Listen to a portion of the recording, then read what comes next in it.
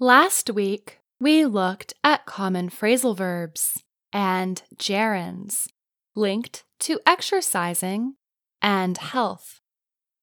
For this week's Everyday Grammar Report, we will continue to explore exercise vocabulary.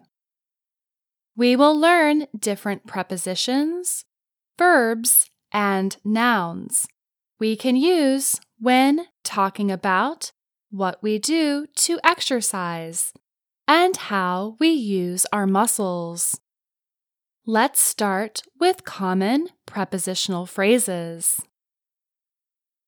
Two common prepositional phrases we use for talking about physical health is being in shape or out of shape. Another one you will hear is getting back into shape. If you are in shape, you are physically strong and fit. People who are in shape likely exercise regularly and eat well. Adam was so in shape last year. He worked out almost every day. If you are out of shape, you are not physically fit. Out of is used to show a change away from the usual or expected form. Dimitri was out of shape after his knee operation. When you are out of shape, you may want to get back into shape. This means you start doing physical activity to become fit and strong. Brittany's New Year resolution is getting back into shape by doing yoga 3 times a week.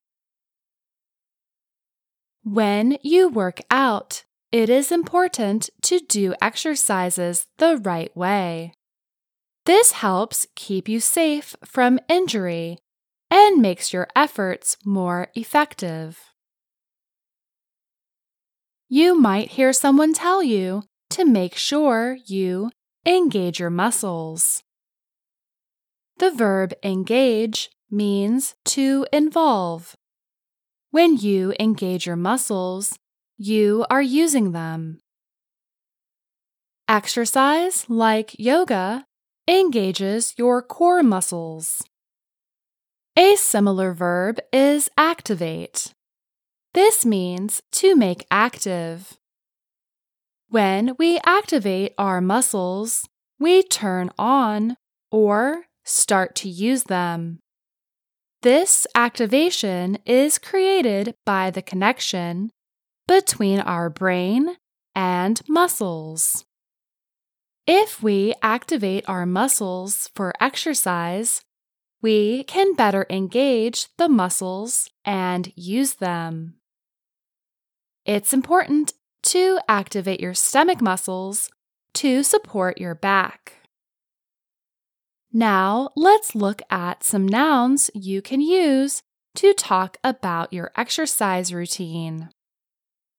Activities like weightlifting and high-intensity training have special words that describe and differentiate between groups of exercises.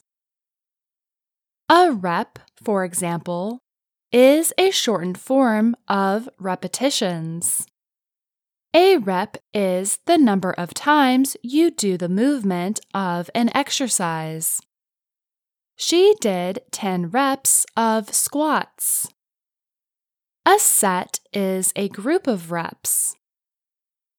There are usually about 8 to 12 reps in a set. There may be fewer reps if the exercise involves heavier weights, and there may be more if the weights are lighter.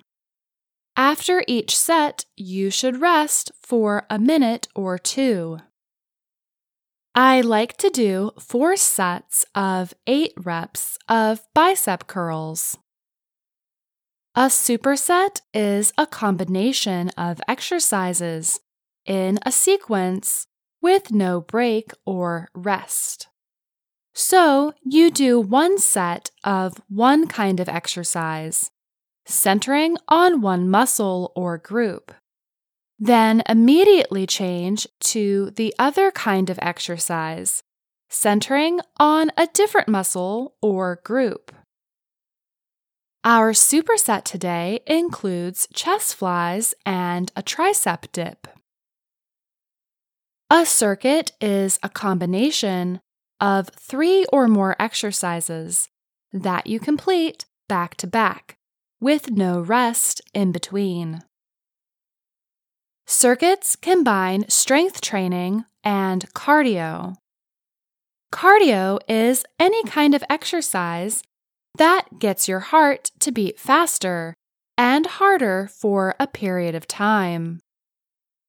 I jumped and did push-ups and lunges for my circuit today. An interval is the amount of time you take to do the exercise. We do 2-minute intervals of the circuit before taking a 20-second rest. Finally, a round is how many times you complete a group of circuit exercises. I completed 5 rounds of the circuit before the time finished. Today, we looked at more common expressions for exercise, including the prepositional phrases in shape and out of shape, and verbs like engage and activate. We also looked at the differences between rep, set, and superset, among others. Let's end this report with some homework. Try to make some more sentences with either the verbs, prepositional phrases, or the nouns that we talked about today. You can talk about which muscle or body parts you activate or engage while you work out. Or you can describe your workout routine with nouns like round, interval, or circuit. Share your work in the comments. I'm Faith Perlow.